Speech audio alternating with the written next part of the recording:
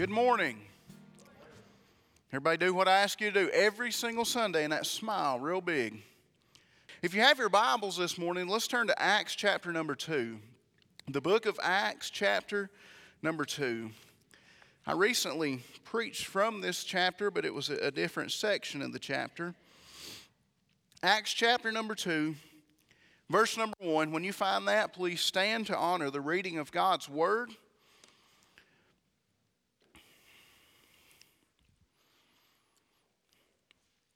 If you're in Acts chapter 2, verse number 1, say amen, please.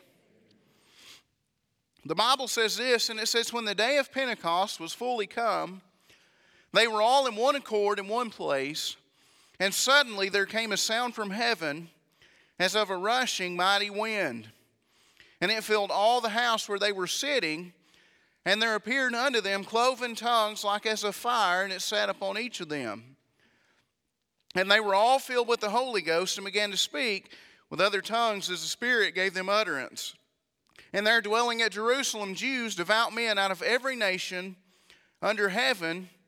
Now when this was noised abroad, the multitude came together and were confounded, because that every man heard them speak in his own language. And they were all amazed and marveled, saying one to another, Behold, are not all these which speak Galileans? And how hear we every man in our own tongue wherein we were born? It says, Parthians and Medes, Elamites, and the dwellers of Mesopotamia, and in Judea, and in Cappadocia, and Pontus, and Asia, Phrygia, and Pamphylia, and Egypt, and in the parts of Libya about Cyrene, and strangers of Rome, Jews and proselytes, Cretes and Arabians, we do hear them speak in our own tongues the wonderful works of God. Notice the next verse. And it says, and they were all amazed and were in doubt, saying one to another, What meaneth this? Others mocking said, These men are full of new wine. But Peter, standing up with the 11, lifted up his voice and said unto them, You men of Judea, and all ye that dwell in Jerusalem, be this known unto you, and hearken to my words. For these are not drunken, as ye suppose, seeing it is but the third hour of the day. Verse 16, it says this, But this is that which was spoken by the prophet Joel. And it shall come to pass in the last days, saith God, I will pour out my spirit upon all flesh, and your sons and your daughters shall prophesy, and your young men shall see visions, and your old men shall dream dreams. And on my servants and on my handmaids I will pour out in those days of my spirit, and they shall prophesy. Let's pray. Father, we love you. God, we thank you for all your many blessings. God, we thank you for allowing us to be in your house this morning. God, I just pray that you would bless each one that's here. God, I pray that you would bless them for their effort of being here. God, as always, I come to you with a humble heart, Lord, knowing that I can do absolutely nothing except through you this morning. God, I just pray that you would do the preaching, let the Holy Spirit do his work this morning. God, I praise you, Lord. I thank you for allowing me to stand here and just to proclaim your word for a little while. God, I pray that if there's anybody lost in the house this morning, God, that you would deal with them. Lord, that you would let them see the need to be saved before it is too late. God, I just pray that you would bless each person here, bless each saved person. God, help them to grow closer to you, God. Give me clarity of mind and clarity of speech this morning. It's in the name of Jesus I pray. Amen. You may be seated. Acts chapter 2, the first few verses can be something that a Free Will Baptist preacher gets scared of sometimes. If we're not careful, as the Free Will Baptist denomination, we will kind of relegate this scripture and kind of just give it to other denominations and say, well, they really live this out and they really fulfill what it says. Because in Acts chapter 2, we see something that is a little different from what we're used to. See, we see on the day of Pentecost, this was 40 days after that Jesus has rose from the dead, and they're sitting in the upper room, and it says that they're all in one mind and one accord. Now, before I go any further, I want to tell you this, and I want you to understand that for any of the rest of this to take place, they had to be in one mind and one accord. If we want to see a church do anything, if we want to see an outpouring of God like they had in Acts chapter 2, we have to be in one mind and one accord before we can do anything. Because if there's any division in the body, if there's anything that shouldn't be there, if there's anything between us whatsoever, then the Holy Spirit cannot move as He needs to.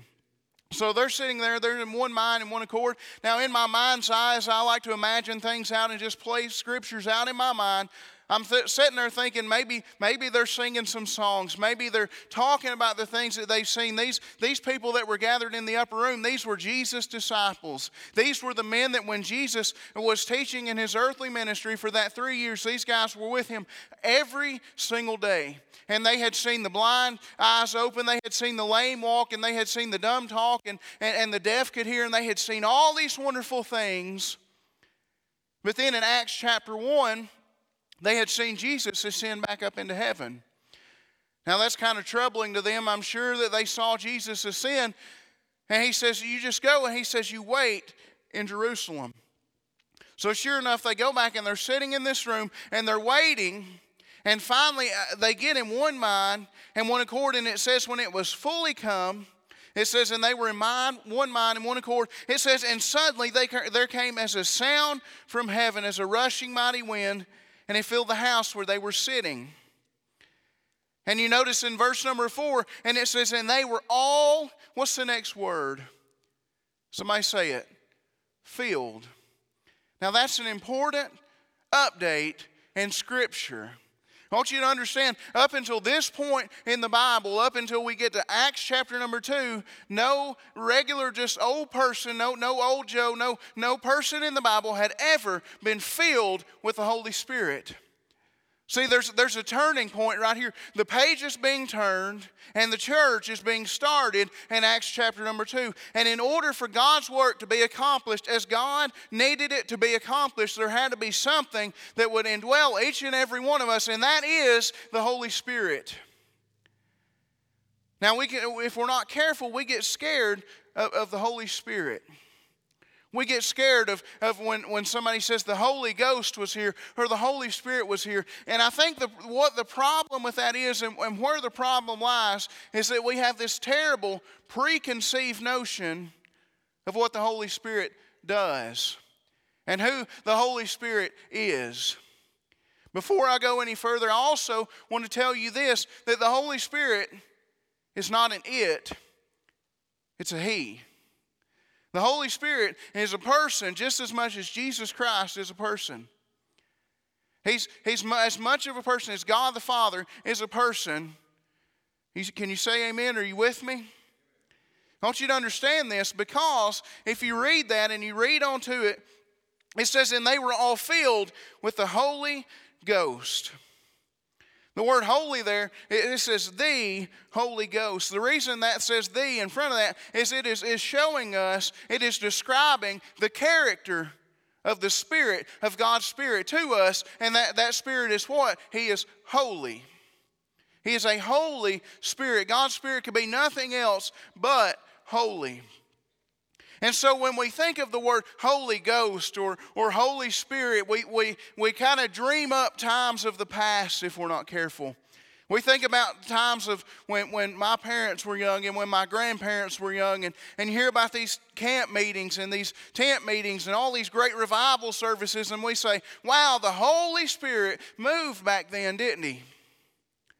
The Holy Ghost moved back then, and no doubt He did, but He's not changed. God's never changed. You want to find proof of that? Go to Malachi chapter 3, verse number 6. I am the Lord, I change not. That applies to God the Father, God the Son, and God the Holy Ghost. Unchanging. And so ever since the day of Pentecost, ever since Acts chapter 2 and verse number 4, and it says, when they were all filled with the Holy Ghost, something changed there, and every believer in Jesus Christ, everyone that has called upon the name of the Lord and is saved, is now, get this, filled with the Holy Ghost. How does that make you feel to know that God is living in you? That ought to excite you, but it ought to kind of strike a little bit of fear into your heart, shouldn't it? To know that the Bible says that it's the Holy Ghost that is living inside of you. See, the Holy Ghost, the Holy Spirit, whatever you want to say, it's not someone that just shows up when the music's just right, Or when the preaching's good, or when certain things, it's not a formula that we have to get right and add all these things in and do all this. It's not that he just, all of a sudden, God sends him down from heaven and he sits upon us. I want you to understand that he's in each one of us. He's in every one of us. If you're born again, if you believe that Jesus Christ is the Son of God, and he was born, lived a sinless life, and died on a cross and rose again, if you believe that, then when you got saved, God gave you the gift of the Holy Spirit. And he didn't just give you the gift of the Holy Spirit to put in your back pocket and take him out when you get home and set him on the dresser. He put him in your heart. That word right there, filled, is so important. That word filled, you know what it means? It indicates that we couldn't take any more of the Holy Spirit than we have right now. Because what? We're filled. What's it mean when you set a glass down and you fill it up to the top? It's filled, right? Can you put any more in it? No, you cannot. We get every bit of the Holy Spirit we need when God saves us. But we often just kind of put the Holy Spirit on notice and say, well, when we get to church, then you can come out and you can do things and you can act among us, and maybe somebody will raise their hand, maybe somebody will shout. But really, that's not the job of the Holy Spirit at all. I like it when the Holy Spirit shows up. I've been in those services, when people are up shouting and running the aisles and climbing the pews, and that's okay, but sometimes that's not real. Did you know that? Oh, be careful, preacher, what you say, right? I'm just telling you the truth. Sometimes the Holy Spirit moves and there's no shouting at all. Sometimes there's no hand raising. Sometimes there's just a sweet spirit in the house. And he just moves upon a few people. I like it. I'll tell you what I like to see is, I like to see when we're in a service together and the Holy Spirit moved upon somebody and they're just sitting there weeping. I like to see people cry, don't you? I just as soon see them cry as I would to see them shout. And I know that's a little strange, but I would. But let me tell you, it's not about how the Holy Spirit makes you feel. No doubt he can well up inside of you sometimes and you can't contain it. I heard somebody say one time that if you want to really find out what's inside of a Christian, just shake them up and it'll spew out, right? Just like a Coke. And if the Holy Spirit is in that person and they get all shook up in a church service, guess what's going to come out? Well, maybe the Holy Spirit will. But there's a flip side of that which I won't get into today. But it's not just all about shouting. It's not just all about running the aisles. That's good. But the Holy Spirit has a far bigger work than any of that. He was given to us by Jesus Christ himself. Jesus said in John chapter 14, turn your Bibles to John chapter 14 with me. I'll have you turn to just a few places. John chapter 14 is a very familiar scripture. John chapter 14, Jesus is preparing his disciples for what they are experiencing in Acts chapter 2. You go back to John chapter 14, and Jesus tells them in the first few verses, he said, I'm going away and I'm going to prepare a place for you. He says, and if I go away and prepare a place for you, he says, then I'll come again and receive you unto myself, that there you may be also. Now that's exciting news for us, isn't it? For Christians everywhere, for saved people, it means, hey, we've got hope beyond this life. That Jesus went away, and even today he's preparing a place for us. But what's even better is he said that when he gets done preparing that place, that he's going to come back and he's going to receive us unto himself. That's wonderful for us. But for the disciples who weren't fully aware of what the situation was, they were kind of confounded. In fact, they were a little bit confused. And I'm sure that they were sad at that time. When Jesus says, I'm going away, they thought, now wait a minute. We've been in this with you for 3 years. We followed you. We gave up our jobs. We left our families. We sacrificed everything. And you're going away? You're going away? And so Jesus says in Acts chapter 14, in verse number 16, let's read 16 through 18. Jesus says, and I will pray the Father, and he shall give you, I like this, another comforter. Do you see that? Another comforter. Who does that mean the original comforter is? Jesus himself, right? Another comforter. And he says that he may abide with you forever. Even the Spirit of truth, whom the world cannot receive, because it seeth him not, neither knoweth him. I like this, but ye know him. What's the next few words? For he dwelleth. He dwelleth with you. And then it goes on. He doesn't just stop there. Jesus goes on to say, and shall be in you. And then verse 18, he says, I will not leave you comfortless. He says, I will come to you. Jesus tells the disciples, he says, I'm going to send you another comforter. What he's meant by that is he said, for the last 3 years, I've been your comforter. Jesus says, I've been with you for the last 3 years, and when you had questions, I was able to answer them. When you had troubles, I was able to allow you to lay your head on my shoulder, and I comforted you. He said, but now I'm going to send you another comforter. So the first work of the Holy Spirit that I would like to bring out of the Scripture today that we see is that simply the Holy Spirit is in fact the comforter now. Any time that we have any problem, any time that we need to go to God, we have a comforter that is there with us. See what a comfort that is, that not only is he just with us and he dwells in us, with us, but he dwells inside of us all the time. And there's not a situation that we will ever face in life that God will not be right there with us. And not just outside of us, but God will be in us. The first work of the Holy Spirit is he is the comforter. I've seen a few hard things in my life. I've seen things in my life that I didn't understand. I've been places I didn't want to be. And sometimes it's discouraging. Sometimes things happen that we just don't enjoy, right? I mean, let's be real here. I'm a realist most of the time, and I'm not one of these guys that acts like everything's perfect all the time for a Christian. Well, if that were true, well, we wouldn't need the Holy Spirit.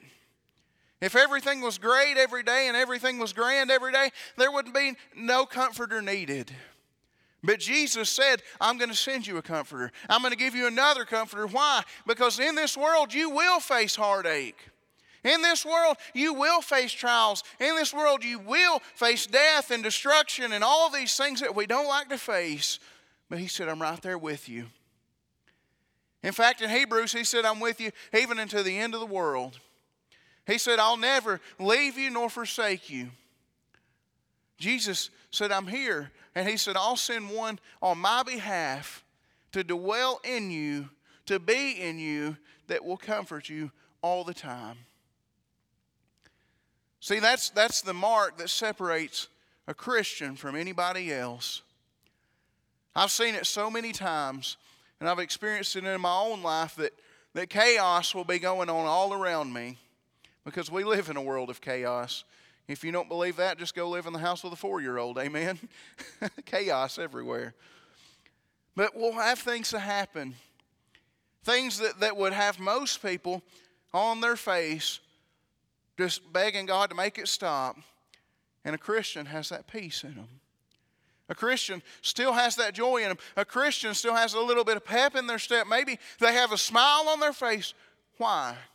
Because the Comforter is there.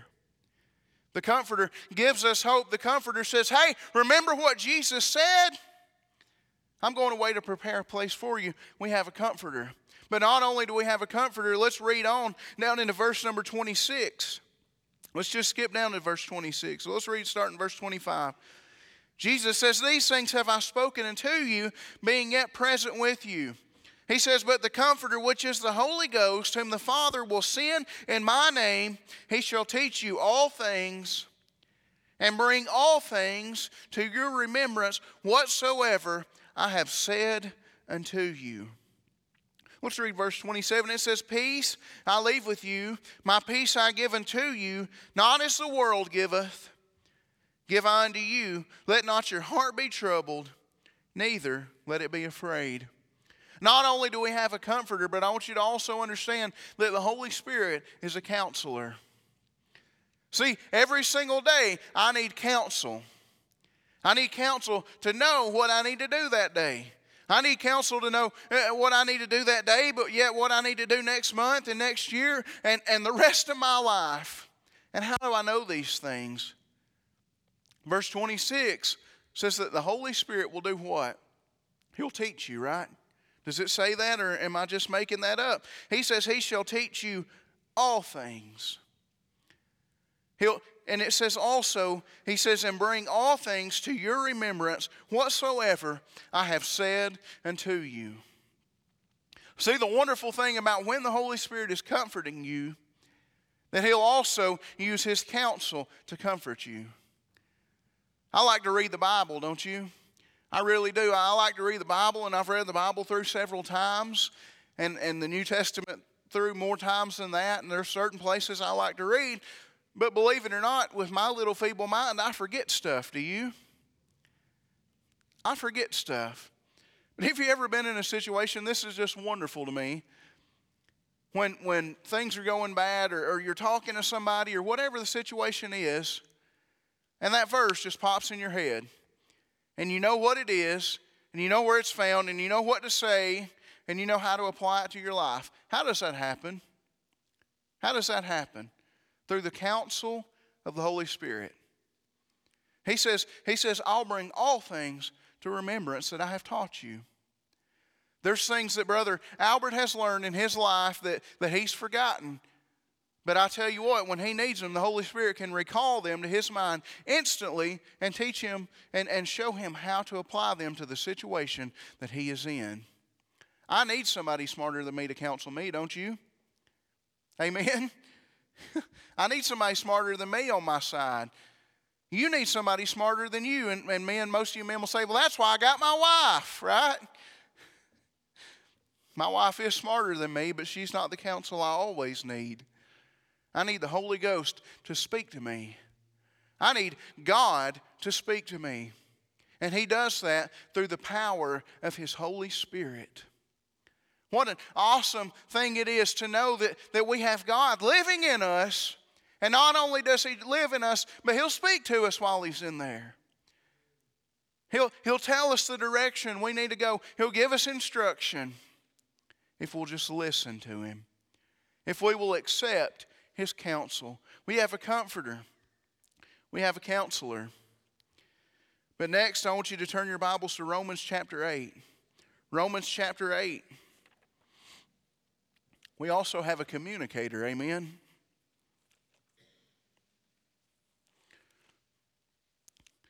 The book of Romans, the Apostle Paul, he's going to give us a little bit of a different take on the Holy Spirit. In verse number 26 of Romans chapter 8, the Bible says this, he says, likewise, the Spirit also helpeth our infirmities.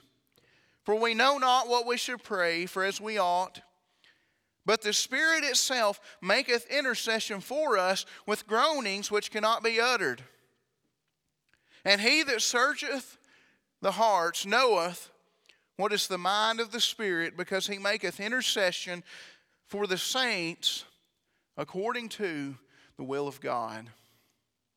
Did you see what he says? He says that he maketh intercession for the saints according to the will of God. Intercession is saying that he goes to God on our behalf. Now, what a wonderful privilege. I just want to take a time out and just say, what a wonderful privilege it is for a Christian to know that we can go to the throne room of heaven. You ought to just stop right there and say, amen. What a privilege to know that God hears what we say. We have a living God. He is alive and sitting on the throne forevermore.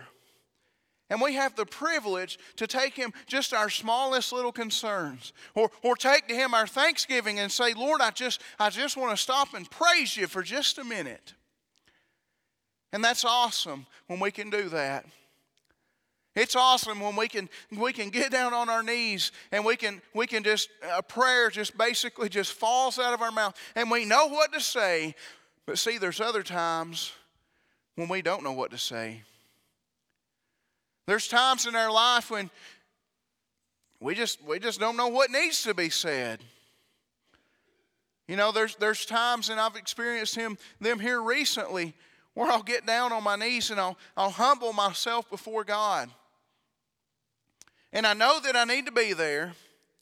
I feel it in my heart. Hey, the Spirit is bidding me, just get down, just humble yourself. And then I get down there and I think, well, now what am I supposed to do? You ever been in that situation where you know that you need to commune with God?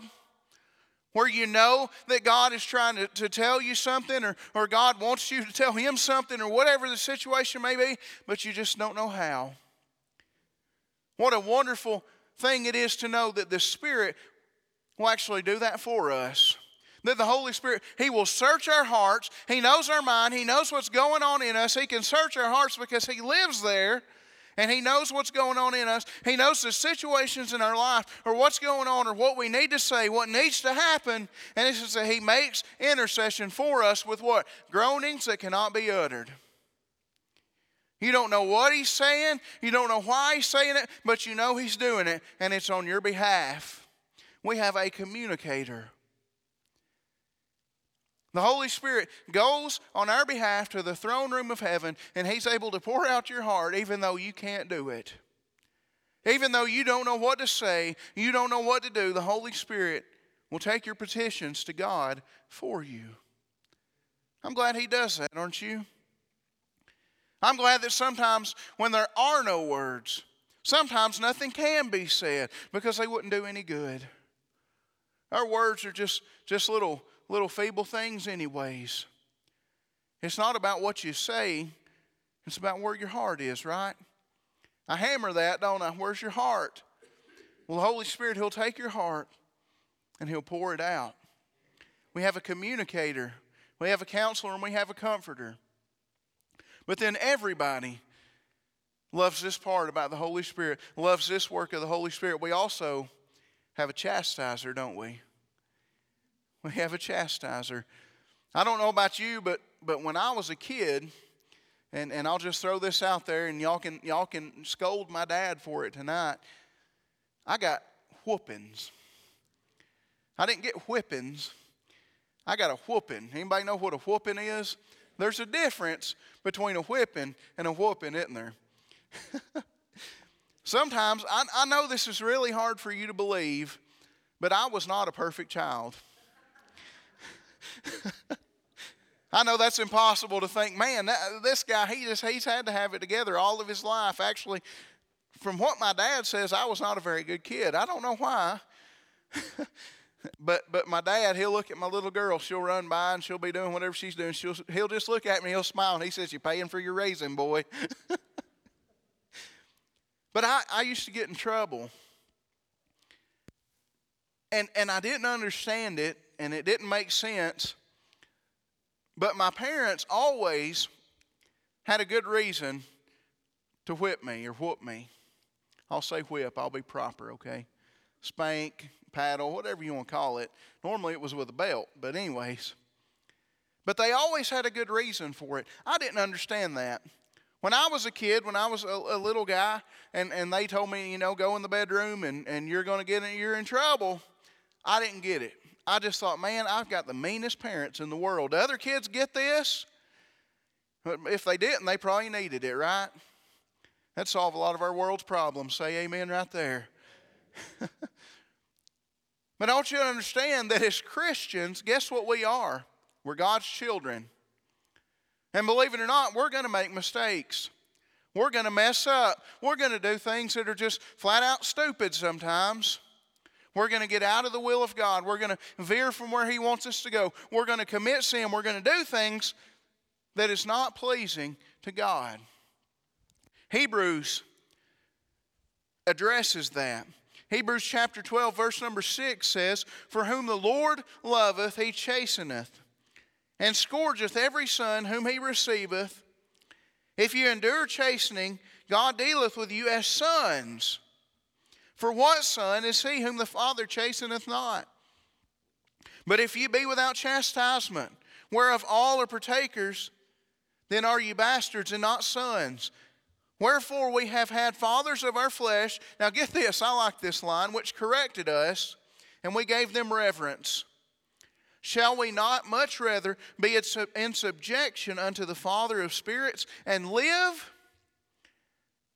It says, for verily, for a few days, chastened us after their own pleasure. See, sometimes they just whooped us because they liked it, right? No. That's what it seems like, though, sometimes. But I don't punish my kids just because I want to. God always has a good reason. And it says, but he, for our profit, that we might be partakers of his holiness. Now no chastening for the present seemeth to be joyous, but grievous. Nevertheless, afterward it yieldeth the peaceable fruit of righteousness unto them which are exercised thereby. We just got explained to us why chastening is good for us. I don't like it when I mess up and God immediately lets me know, but I'm glad he does. You know why? Because that means that I'm a child of God. That means that I know for a fact that I'm saved and that the Holy Spirit lives in me. What a wonderful thing it is for God just to stop and say, hey, you should not have done that. God will get a hold of you, and sometimes he needs to get a hold of you. It's not enjoyable. It says that it's grievous. It says that we don't enjoy it and we shouldn't enjoy it, but he said it's for our profit. Why? So we can be partakers of his holiness. You know why my parents were doing that to me? To try to make me a better human being. To try to make me a better citizen so that I can live and be a better person. And God's doing the exact same thing. He is trying to drive that sin out of your life. He's trying to get rid of those things that don't need to be in your life. And sometimes he has to do it painfully. You know, some kids, they listen, don't they? Not many, I don't see, but a few do. I've seen some kids that when their parents just look at them the right way, that they'll go in the corner and cry. Have you ever seen kids like that? I don't have any of those. But, you know, some kids are hard-headed. They're stubborn. They don't listen. And you have to literally drive it out of them. And as Christians, sometimes God just has to literally just drive it out of us. He has to chasten us. And he does it through the Holy Spirit that lives in our heart. But it's for our benefit. You have to understand that. God is doing this for you. God's not just punishing you just to say, hey, I want to make Cecil squirm today just because I can. No, God says that the reason I'm going to make Cecil squirm is there's something in his life that does not need to be there. Or he says, hey, George said a crossword to Holly yesterday, and I'm going to drive that from him. And it's for his own benefit. It's so that we can be partakers of the fruit of his righteousness. See, God expects us and wants us to live a holy life. God expects us to be a clean vessel for us to have the Holy Spirit indwelling in us. Why? Because it's in his name, Holy Spirit. Where does he need to indwell? In a holy place, right? He says that we can be partakers of his holiness so that we can live that right life. The Holy Spirit, he was given to us to do a work in our life far beyond just saying amen or jumping up and down or hallelujah or whatever. He's far beyond that. He does so much in the life of the believer, and we just ignore it sometimes. We just look over it in those times that we're down and out, and God comforts us, and we don't even know it. Guess who was there? The Holy Spirit doing his work in your life. And all these things and all these times in our life when we need God and he shows up on the scene and he manifests himself, he will do it through his Holy Spirit. That's what he does in the life of the believer. But if you remember, we read in John chapter 14, and I'll go back and read it. John chapter 14, I'll turn back. It says this. It says that the world cannot receive the Holy Spirit, correct? It says, even the Spirit of truth in verse number 17, whom the world cannot receive because it seeth him not, neither knoweth him. But ye know him, for he dwelleth in you and shall be in you. The world cannot receive, because it seeth him not, neither knoweth him. See, the Holy Spirit can only do one thing in the life of an unbeliever. Did you know that? He can do many things for a Christian. He can do all these things and far more. I could not stand here all day and tell you all the things the Holy Spirit does in your life. But I can tell you in one word what He'll do for a lost person, and that is convict them. The only work that the Holy Spirit can do in the life of a lost person is He can deal with their heart. Acts chapter 2. Acts chapter 2, and I'm almost done, I promise.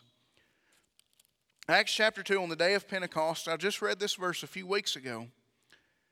Verse number 37, after the apostles had got done preaching, and these men were absolutely astounded at what they heard.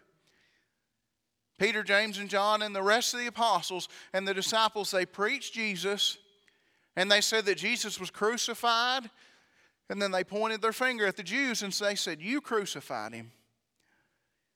And then in verse number 37, it says, "Now when they heard this, they were pricked in their heart, and said unto Peter and to the rest of the apostles, Men and brethren, what shall we do?" The Holy Spirit showed up on the scene that day, and the Word of God was preached, and it was firsthand information. And they preached Jesus because they knew Jesus, and it got a hold of those men. See, the Holy Spirit was moving upon the apostles, but all the while that He was moving on the apostles and on the disciples, see, He crept out into the crowd. He went out into the midst of those Jews, and they heard the truth. They heard the Word of God, and guess what? It did something inside of them. The Holy Spirit, He's always, always, always going to deal with your heart. That's where He operates, is in our heart. He operates in our inner being, inside of us. He lives in our heart. But what did it say in Acts chapter 2, verse number 37? It said He pricked their what? Their heart. It said that He went in there and He got a hold of their heart and He dealt with them. He could do nothing else. He could not indwell them. He could not counsel them. He could not comfort them, do anything else. But one thing He could do is when He passed by, He could convict them. He could say, "Hey, look what you did to Jesus. You crucified Jesus. You put Him on the cross. Your sin is what hung Him there." And it said they were pricked in their heart, and they asked a question. They said, "What must we do?" See, before you can do anything, before you can accept Jesus Christ as your Savior, the Holy Spirit has to come by and He has to deal with you as an individual. It can't be just some big movement across the church. The Holy Spirit has to come individually to you, and He has to deal with your heart on an individual basis and convict you of your sins and say, "Hey, if you don't accept Jesus, you're going to die and go to hell." And it so dealt with their heart that, I don't know, maybe they stopped the apostles preaching and they said, "Hey, wait a minute. You said something that dealt with me. Now what do I do about it?" And what did Peter tell them? He says, "You repent. You turn from your sin." The word repent in the very next verse literally means to make a 180. If you're going in this direction towards hell, you're to turn around, and to repent is to go away from where you were going and go towards another place. And the Holy Spirit, He will tell you that as a lost person. Now, no doubt, if you're sitting here this morning, you probably know that if you're lost. It doesn't take me to stand up here and give you a quiz and you answer the right questions and add up and say, "Well, yeah, I'm lost.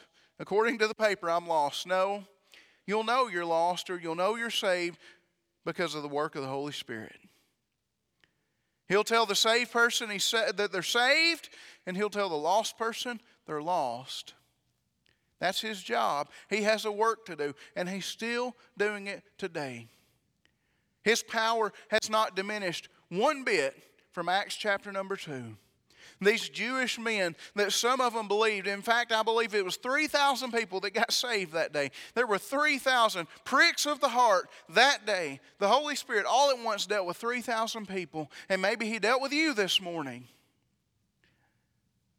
Maybe it was through understanding that the Christians have benefits beyond anything you can think of because the Holy Spirit lives in their life. But we must come to grips with the fact that He's going to deal with us one way or another. He's going to deal with Christians. He's going to deal with lost people. And when He deals with you, I pray, my prayer this morning will be that you accept whatever the Holy Spirit tells you. If the Holy Spirit's comforting you this morning, that's awesome. If he's chastising you or correcting you this morning, please take it and learn from it and accept it so that you can become more holy, so you can be more like Jesus. But if you're lost and He's convicting your heart, I beg you this morning to do something about it. He's going to come by and He'll deal with you and He'll give you an opportunity. But see, the thing about it is He doesn't take up residence. He doesn't move in. So guess what He can do? If He doesn't move in, He can move on. There's you a good quote, right?